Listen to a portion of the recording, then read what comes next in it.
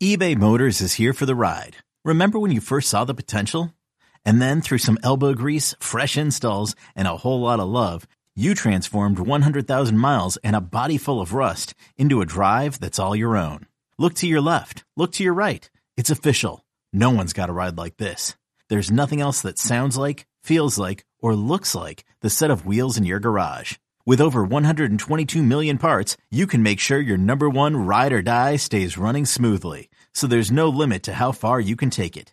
Brake kits, turbochargers, engines, exhaust kits, roof racks, LED headlights, bumpers, whatever your baby needs, eBay Motors has it. And with eBay Guaranteed Fit, it's guaranteed to fit your ride the first time, every time, or your money back.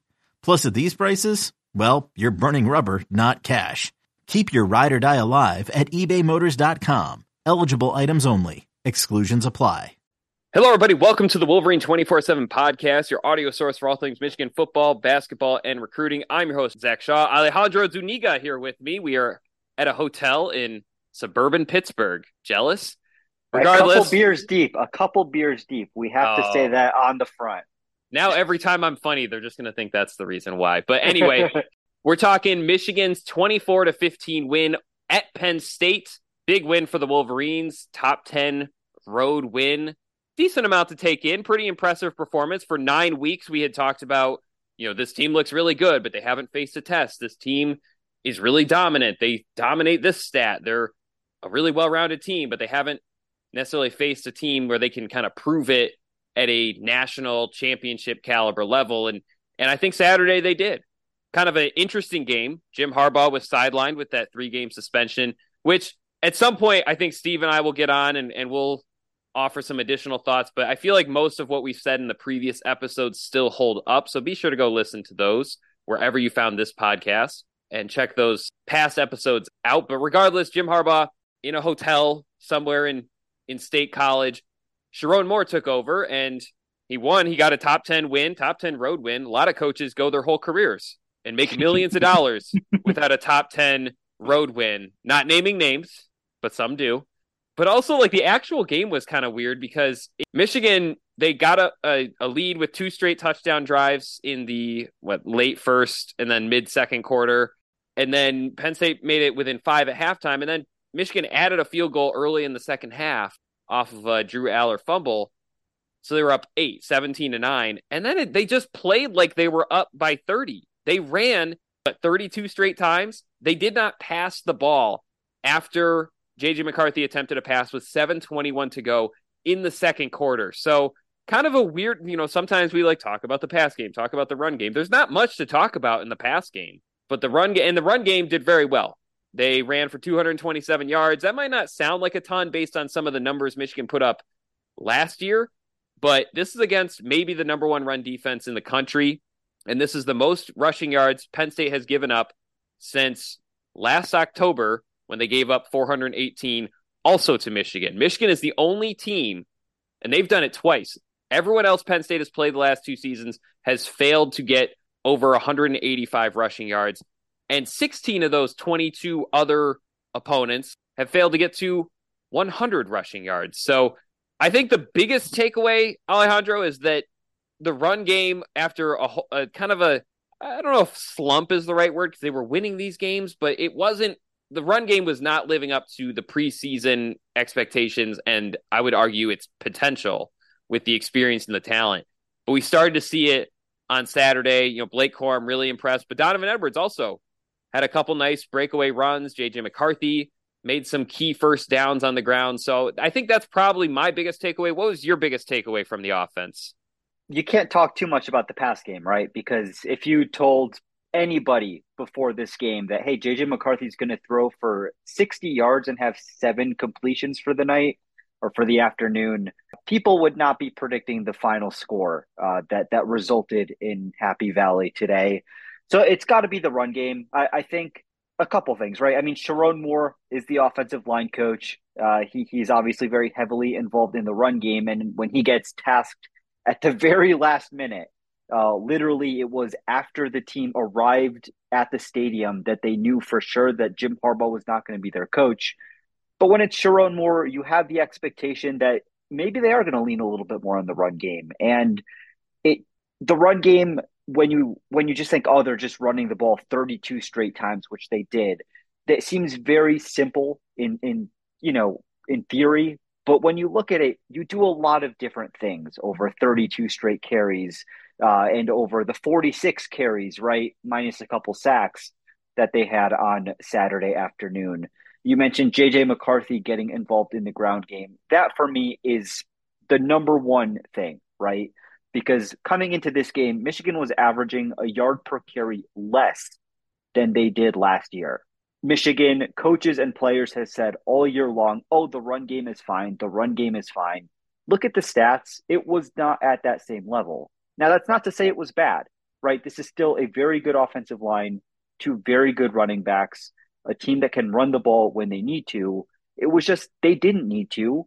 Today they did against a very good, excellent defense, and they were able to do it. Now, why were they able to do it? Number one for me is they turned on JJ McCarthy in the ground game. He was a threat on the ground. They did not run him designed or reads at all last week against Purdue. When you turn on the JJ run game, it opens things up inside. And then Donovan and Blake, both of them, I think their best games, of course, when you go for a season high, like both of them, I believe, did. It's very easy to say, but very confident running. They made a few plays where it just felt like they were doing more than what the play was blocked for. And that's something that we haven't seen a lot this year. And they broke out the big ones, right? Against a rush defense that had allowed, I believe it was 60 yards a game that Penn State defense had allowed on the ground throughout this year. Blake Corum surpassed that by himself. Donovan Edwards nearly surpassed that by himself. 227 rush yards. Is it last year? No, but by the end of this game, Michigan knew that it could just keep handing the ball off and it was going to win comfortably, and that's what they did. Stole some of my stats, man. Sounds almost like we rode in the car home from the stadium together. But yeah, we should have recorded in the car. Yeah, if the car noise weren't a problem, and obviously distracted driving, but yeah, no, it's. I mean, we're kind of on the same page, and I think the question that a lot of people want to know is like, why did Michigan feel compelled? Because they weren't up 30 points, right? They weren't up 20 points. They weren't even up 10 points. They were up 8 points, and they really just went with a run. And some people wondered, okay, was Sharon Moore making a statement or like giving like a nod to Jim Harbaugh, saying like, we miss you?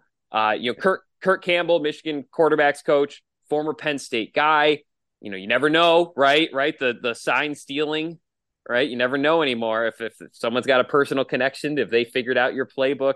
At one point, I know a lot of us in the press box, we were like trying to like see if JJ McCarthy was hurt during like in between timeouts, because they usually throw the ball a few times during the TV timeouts, and he was throwing it. So to my knowledge, he was not hurt, and they did attempt a couple passes. They just didn't become passes. So there was a 4th down play where he kind of rolled to his right. No one was open. He just decided to cut in and get the first down. And then I think there was a pass play that got erased by pass interference. So I don't think that's what it was. I really think Michigan, though, I think they really were just, I don't know if it was a pregame plan or just in the moment, but I think they looked at Penn State's offense and kind of said, hey, until they tie this thing up, let's just run the ball. Because I will give Penn State a lot of credit. I think their pass rush is excellent. I think they had Michigan on the ropes early because they were getting to JJ McCarthy, not just like providing pressure, but hitting him, making it hurt, right? They almost had 3 sacks in Michigan's first like 7 plays. And so, I think there is a part of me that wondered, though, like if they're looking at Michigan's defense, if Michigan's looking at their defense and Penn State's offense, and we'll talk about that side of the ball in just a moment. But I just kind of wonder, because again, it's one thing if Michigan ran for 400 yards. Like they've had those games before where they just run over and over and over because they're getting 7 yards a pop. They averaged 4.9 yards per carry. That's a good number. That's a great clip against Penn State, who was averaging 2.0 yards per carry previously. But it's not like they were getting touchdown after touchdown, first down after first down. But I think they were more comfortable with a drive that made it to about midfield and punting and pinning Penn State back and making them go the whole length of the field than they were throwing the ball and risking an interception or risking a sack fumble. Like I think Penn State, don't forget, they have forced, were they plus 16 in turnover margin this season before Saturday? They had forced 20 turnovers. They had 10 forced fumbles, 10 interceptions. I think there was a little bit of Michigan. Maybe they were making a statement. They didn't talk about it after the game, so I'm kind of, I don't know, maybe it was like a subtle secret statement, but I kind of think they just were like, let's do this and let's see if Penn State catches us. And to Michigan's defense credit, they didn't. So yeah, very impressive performance. As you said, Blake Corum, season high 165 rushing yards. Donovan Edwards, season high, sounds weird to say, but season high 52 rushing yards. Two impressive 22-yard runs. One, he didn't have a shoe. The other one, the snap didn't go off cleanly, and he scored a touchdown on it, broke a couple would-be tacklers. So yeah, I think the long run plays, that's got to be really encouraging. And then I think this, all season long, it kind of been the pass game. JJ McCarthy was a Heisman candidate. They were top 5 in a whole bunch of different stats in terms of passing efficiency, yards per attempt, completion percentage. I think they probably will still be top 5 in all those categories, but throwing for 60 yards on the road against a top 10 team and still coming away with a win that felt not very close. It was a 9-point win. I don't know about your vantage point, Alejandro. I felt like it was like it might as well have been a 15-point win.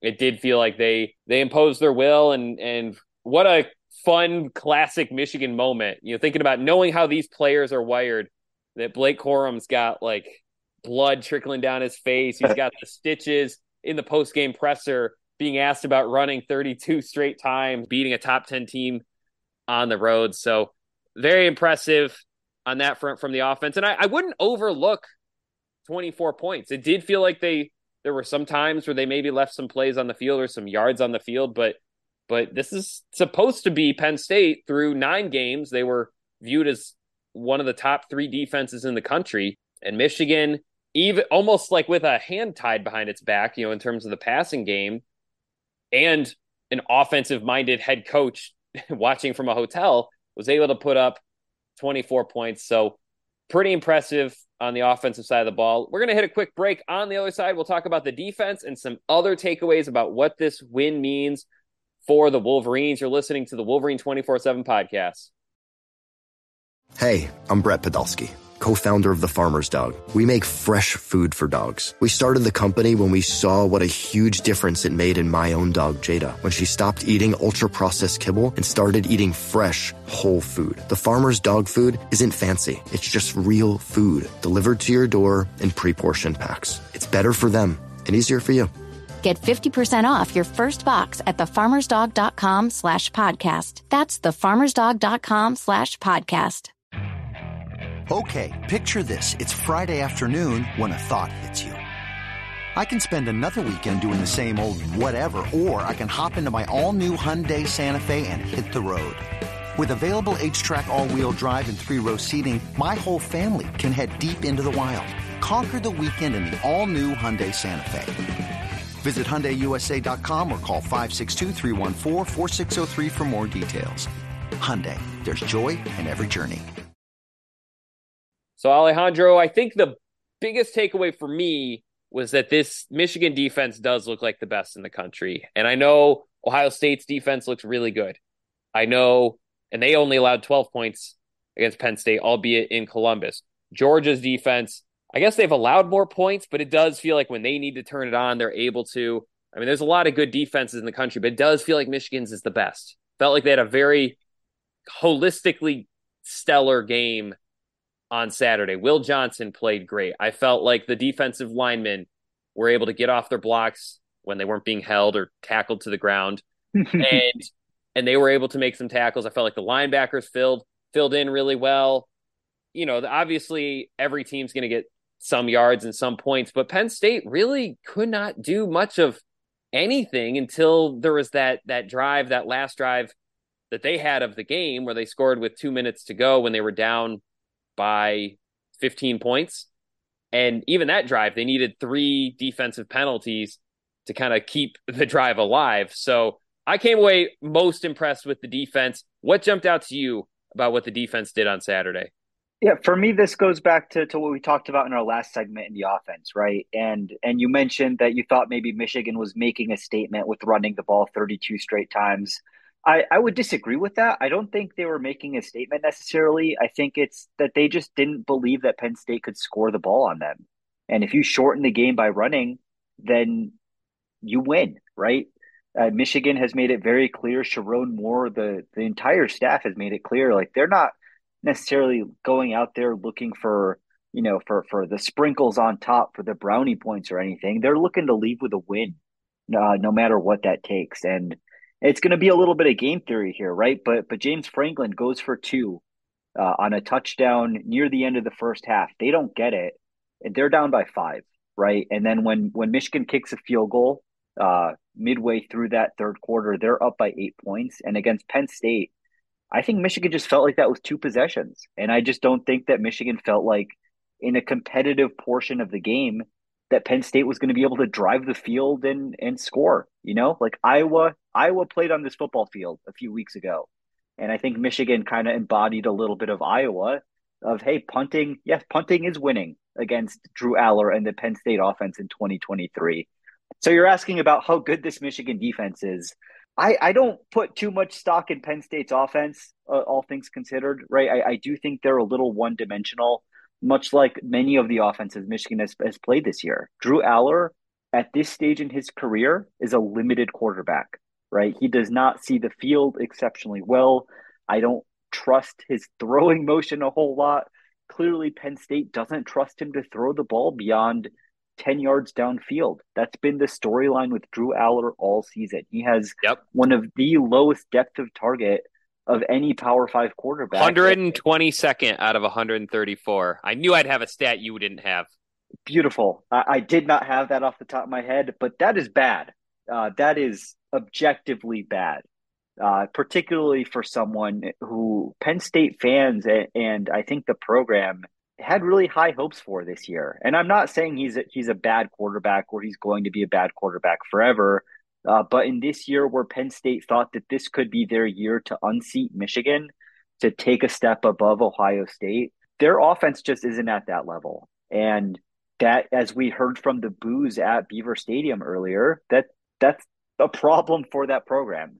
But for the Michigan defense, they knew they were facing an offense that was relatively one-dimensional. They knew they had an offense, the Wolverine offense, that was going to drain the clock. When Drew Aller fumbles to start the third quarter was over, right? Michigan kicks a field goal, and when they kick a field goal to go up by 8, there's just 3.5 minutes left. And that's Penn State barely had the ball in the third quarter.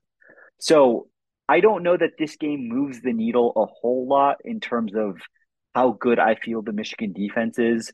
I think this game is proof, right? It is proof of the Michigan formula that if you play good complementary football, which is such a coaching buzzword, but if you can run the ball well, if you can protect the ball, you drain the clock, and you pair that with very good defense, you will come out a victor more likely than not. And in this game, by the end of the third quarter, by the time Michigan was up 8 and then ultimately 15 before that last touchdown, the stadium emptied out because everyone knew how the game was going to end. I'm sure Joel Klatt talked, the boa constrictor on air. I was not listening, but it's a very accurate analogy or an accurate metaphor to what the Michigan football team looks like. They don't make mistakes.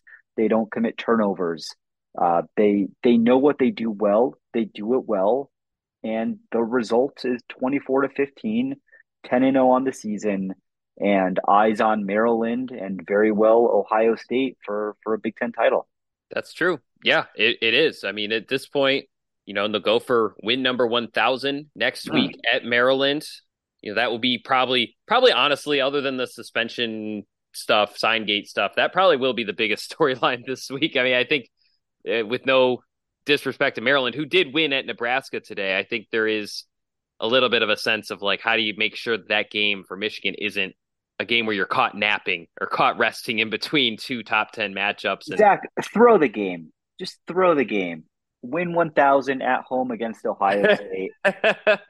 Who cares, right? If you lose to Maryland and you beat Ohio State and win the Big Ten, you're in the college football playoff. Throw the game. I mean, I guess you're right. Yeah, if Michigan wins, the whoever wins the Big Ten is going to make the playoff at this point, just with the number of top tier teams that seem to be in the conference. There's a lot of undefeated teams though, so you don't necessarily want to leave it too much up to chance. There's several one-loss Power 5 teams that win their championships or are second or whatever.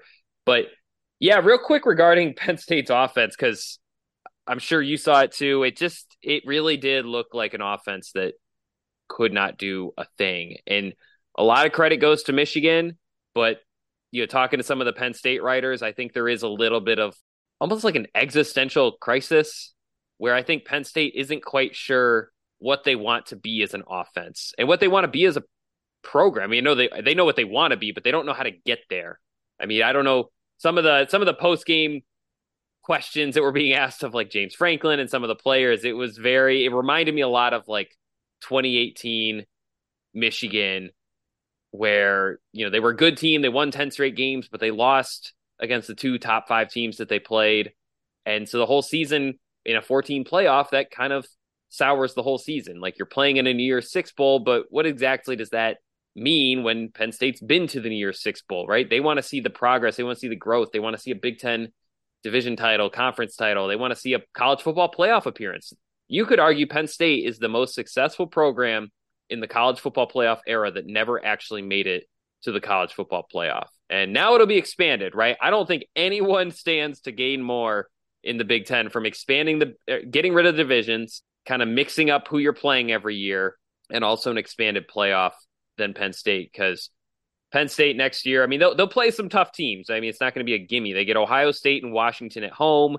They're playing like at Wisconsin, at USC. I get it, but you'll have Aller back, you'll have Singleton back, and they get another year to grow, get another year to improve. Katron Allen will be back. A lot of defensive players will be back. So I'm kind of fascinated to see, not that that's the focus of this podcast, but I am kind of fascinated to see like that next, do they benefit from maybe mixing up who they play? And also you can lose. Like if there was a 12-team playoff right now, Penn State would not be a shoe-in for the playoff, but they'd have a pretty good shot. They'd be looking at these next 2 weeks as a chance to maybe throw some style points on their resume, show, a complete dominance, and maybe try to sneak in as one of those bottom 2 or 3 teams. But obviously, Michigan doesn't have to worry about that. They are still in the thick of the playoff hunt. I think they made a decent case. It was funny. My first takeaway when I wrote the takeaway story was that they should be the number 1 team in the country. But then I did see Georgia look pretty good, and Ohio State looks pretty good. We're watching these night games; they're kind of boring, just how good that they are. So it's kind of a fun year because I really do think that there's a lot of A-plus caliber teams. I think some years there was talk about a 2-loss team making the playoff, or a 1-loss team that didn't win the conference championship. That's happened before, but they made the playoff. So I feel like that's not going to happen this year. I don't know. I guess we'll see. Crazy things can happen, but it does seem like a lot of the teams that are kind of in that mix keep passing their tests, keep looking good. So it's going to be, I think this would have been a really fun year for a 12-team playoff, but it's going to be fun to see how things go down the stretch. Anything else jump out to you? Or I know you were on the sidelines, so if there's any stories or I guess moments to share, anything else jump out to you from this game? Oh, absolutely. I mean, really the biggest thing, and we've talked ad nauseum, on this podcast, on the website, on the whole nation's talking about it, right? Is the Jim Harbaugh situation. But not to get into that specifically, but my biggest takeaway outside of football is like this was a very emotional game for the Michigan football team, and it was emotional and different in ways. Not for Sharon Moore. No, he was stoic as they come. Just emotional in ways that you don't really expect. It just in very different ways, right? Like this team woke up on Saturday morning not knowing who their head coach was, right? They got to the stadium and I talked to Ward Manuel and I said, "Hey, like what's going on?" He's like, we're waiting and hoping just like everyone else is." And then they had to go out, know that they didn't have their head coach. they were facing, chance of, where's Jim and cheaters, and they went out and played a football game. And listen, the celebrations that they had, the tears from Sharon Moore, the post game comments from Trevor Keegan, who, Sharon Moore, cursed on his post game, on Fox, so I can swear too, right? But he was saying, I'm pissed. We're pissed, right? They are taking this, the criticism, the questioning of how real the last two Big Ten championships were and how real the 9-0, now 10-0 record is. They are taking that personally. And that is very clear. I got a text from someone who's a part of the program who said, listen, after the game, he said, I'm not usually, too emotional, too nostalgic in the moment. But he said, but this win was special today. That the way that they pulled together, the way that they shut out the outside noise, the way that they were on an airplane, they were 30,000 feet in the air when their coach got suspended, and they landed and all their phones started blowing up because the news was coming in. And that's how they found out. And they still came out and won a Big Ten football game against a top 10 opponent on the road. That meant a lot to them. The staffer who texted me said, incredible what can happen when everyone bands together. And yeah, that's my takeaway. I think that, for this season, of course, you break down the football game, you break down the performances, you think about what it means for the Big Ten race, for the college football playoff. But I think in a year, 2 years, 5 years, 30 years, what people will remember is the circumstances around this game, the absolute absurdity of the past 36 hours, everything that has happened. This was a very meaningful win for this team and for these players and for Sharon Moore. That was my biggest takeaway from this game. This meant a lot to them, and I'm sure they are sleeping well back in Ann Arbor tonight. It is their 10th straight Big Ten road win, and I was showing you this stat a few moments ago, but that's their longest Big Ten road win streak since 1945 to 1948. It's also the first time, now this one might be just tougher because of sample size or opportunities, but it's the first time that they have beaten a top 10 team on the road, because they won at Ohio State last year. First time they've beaten a top 10 team on the road in back-to-back seasons since 1963, 1964. So, there's been a lot of first since moments over the last 3 years, but they added some more. They're now 3-1 against Penn State when both teams are in the top 10.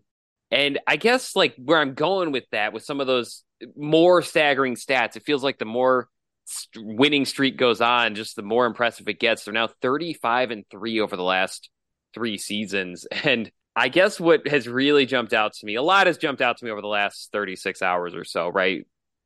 Lot to cover, lots of interesting angles, lots of stuff that's not resolved. I think this is a lot of this, in a lot of ways, this stuff is just getting started. But I think what really jumped out to me, because I follow a lot of my Big Ten covering colleagues, covering other programs. I like to think I'm pretty in touch with what a lot of different fan bases think and are saying. And it's just remarkable how Michigan has become just the absolute villain of college football. And it's funny to me because I don't think Michigan wants that role.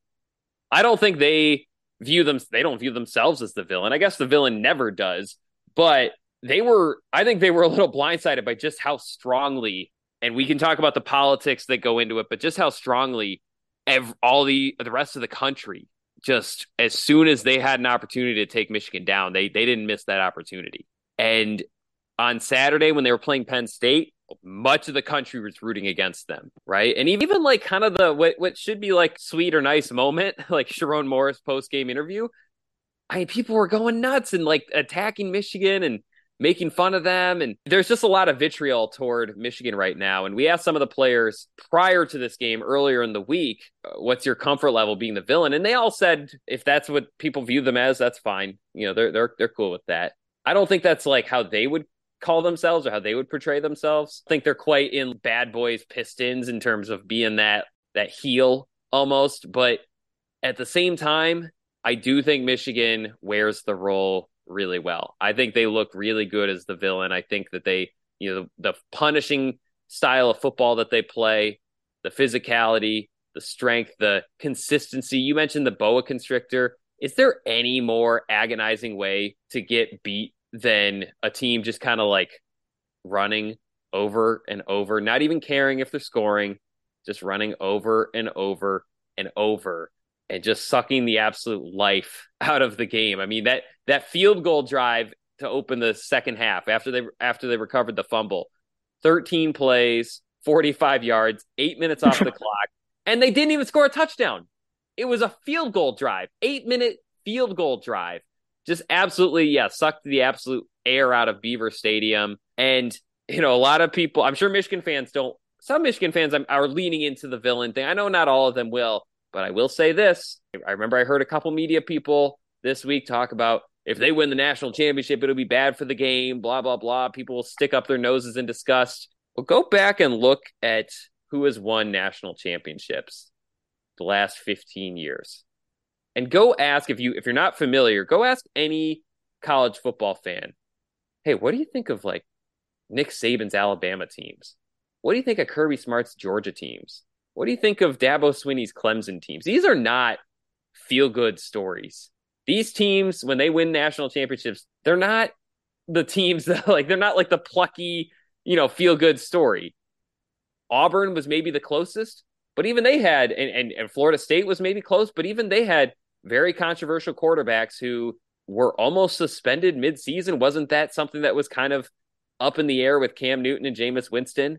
LSU, maybe an interesting choice because Ed Orgeron was kind of, he talks funny and he's kind of a goofy guy. But even LSU was, Odell Beckham Jr. passing out $100 bills after the game. Like it's with the way recruiting goes, with the way there's a lack of parity in college football. And so, if you're winning national championships, you're probably the villain to most of the country. And I'm not saying this is advice for teams, but if you're a feel-good story, you're probably not winning enough games. You're probably not winning games on the big stage. The only feel-good stories I'm seeing in college football are the plucky underdogs, the upstart, first-year coaches like sending their new program to great heights. No, when you're trying to win a national championship, you're going to be the villain. So for Michigan, they're just getting good at it. They're getting more reps at being the villain. Hearty boos at Beaver Stadium, lots of chances you mentioned. It's a role Michigan plays really well. I think it's a good look on them. Whether they wanted that role or that look or not, some of them, they seem reluctant about it or they disagree. But outside observer, that was my biggest non-schematic takeaway from Saturday was, boy, this team really can look good as the villain. They really can, and that's something that they can go all the way to the national championship with. Trevor Keegan said they got a target on their back. Everybody's out to get them. Everyone wants to see them lose. They love it. They love it. If you want to win a championship, that's what you have to be. You gotta be able to put all that on your shoulders and go out there and play punishing football. And Michigan, I say went through a lot. I mean, it's kind of an ironic thing because it's technically avoidable. Technically, there's like violations, but at the same time, the way the Big Ten did this, and you want to talk about the villain notion, the Big Ten didn't want Michigan to be successful. The way they timed out this suspension of Jim Harbaugh, that was a huge favor to Penn State. Now, you could argue, Michigan was so fired up that it turned out to be a favor for Michigan. But at the same time, it was clearly an effort to inconvenience and disadvantage Michigan as much as possible. So your own conference commissioner, who's going to make millions if you win a national championship, if you make it to the college football playoff, is out to get you, doesn't like you, wants to see you fail. There's zero doubt in my mind, Tony Petitti, he'd never admit it. There's zero doubt in my mind he wanted to see Michigan lose on Saturday, and they didn't. A lot of fan bases in the Midwest wanted to see Michigan lose on Saturday, and they didn't. Penn State pulled out all the stops, couldn't figure it out, could not get even more than 15 points on the board. They couldn't even get out above 10 points until the last 2 minutes of the game. So punishing brand of football, Michigan, not their first time being the villain. I mean, you could argue they've had a target on their back for a couple years, but the hate, the contempt, the vitriol, it got cranked up a couple notches over the past couple weeks. And Michigan just keeps looking better and better. Anyway, for Alejandro Zuniga, I'm Zach Shaw. This has been the Wolverine 24/7 podcast. Be sure to check out all of our stories over at the MichiganInsider.com, Michigan.247sports.com. Lots of stories coming, our experiences and the players and coaches that we talked to after the game. So be sure to check all of that out, and we'll see you next time. Jeremy Renner returns to Paramount Plus for a brand new season of the original hit series, Mayor of Kingstown. My job is to create a balance, avoid a war. From executive producer Taylor Sheridan, co-creator of Yellowstone. There's some new players in town, and they brought the plague. And Antoine Fuqua, director of Training Day. I know it's always been a war zone, Mike, but this is the next level. The Mayor is back in business. Are you warning me? You're going to find out. Mayor of Kingstown. New season streaming June 2nd, exclusively on Paramount Plus.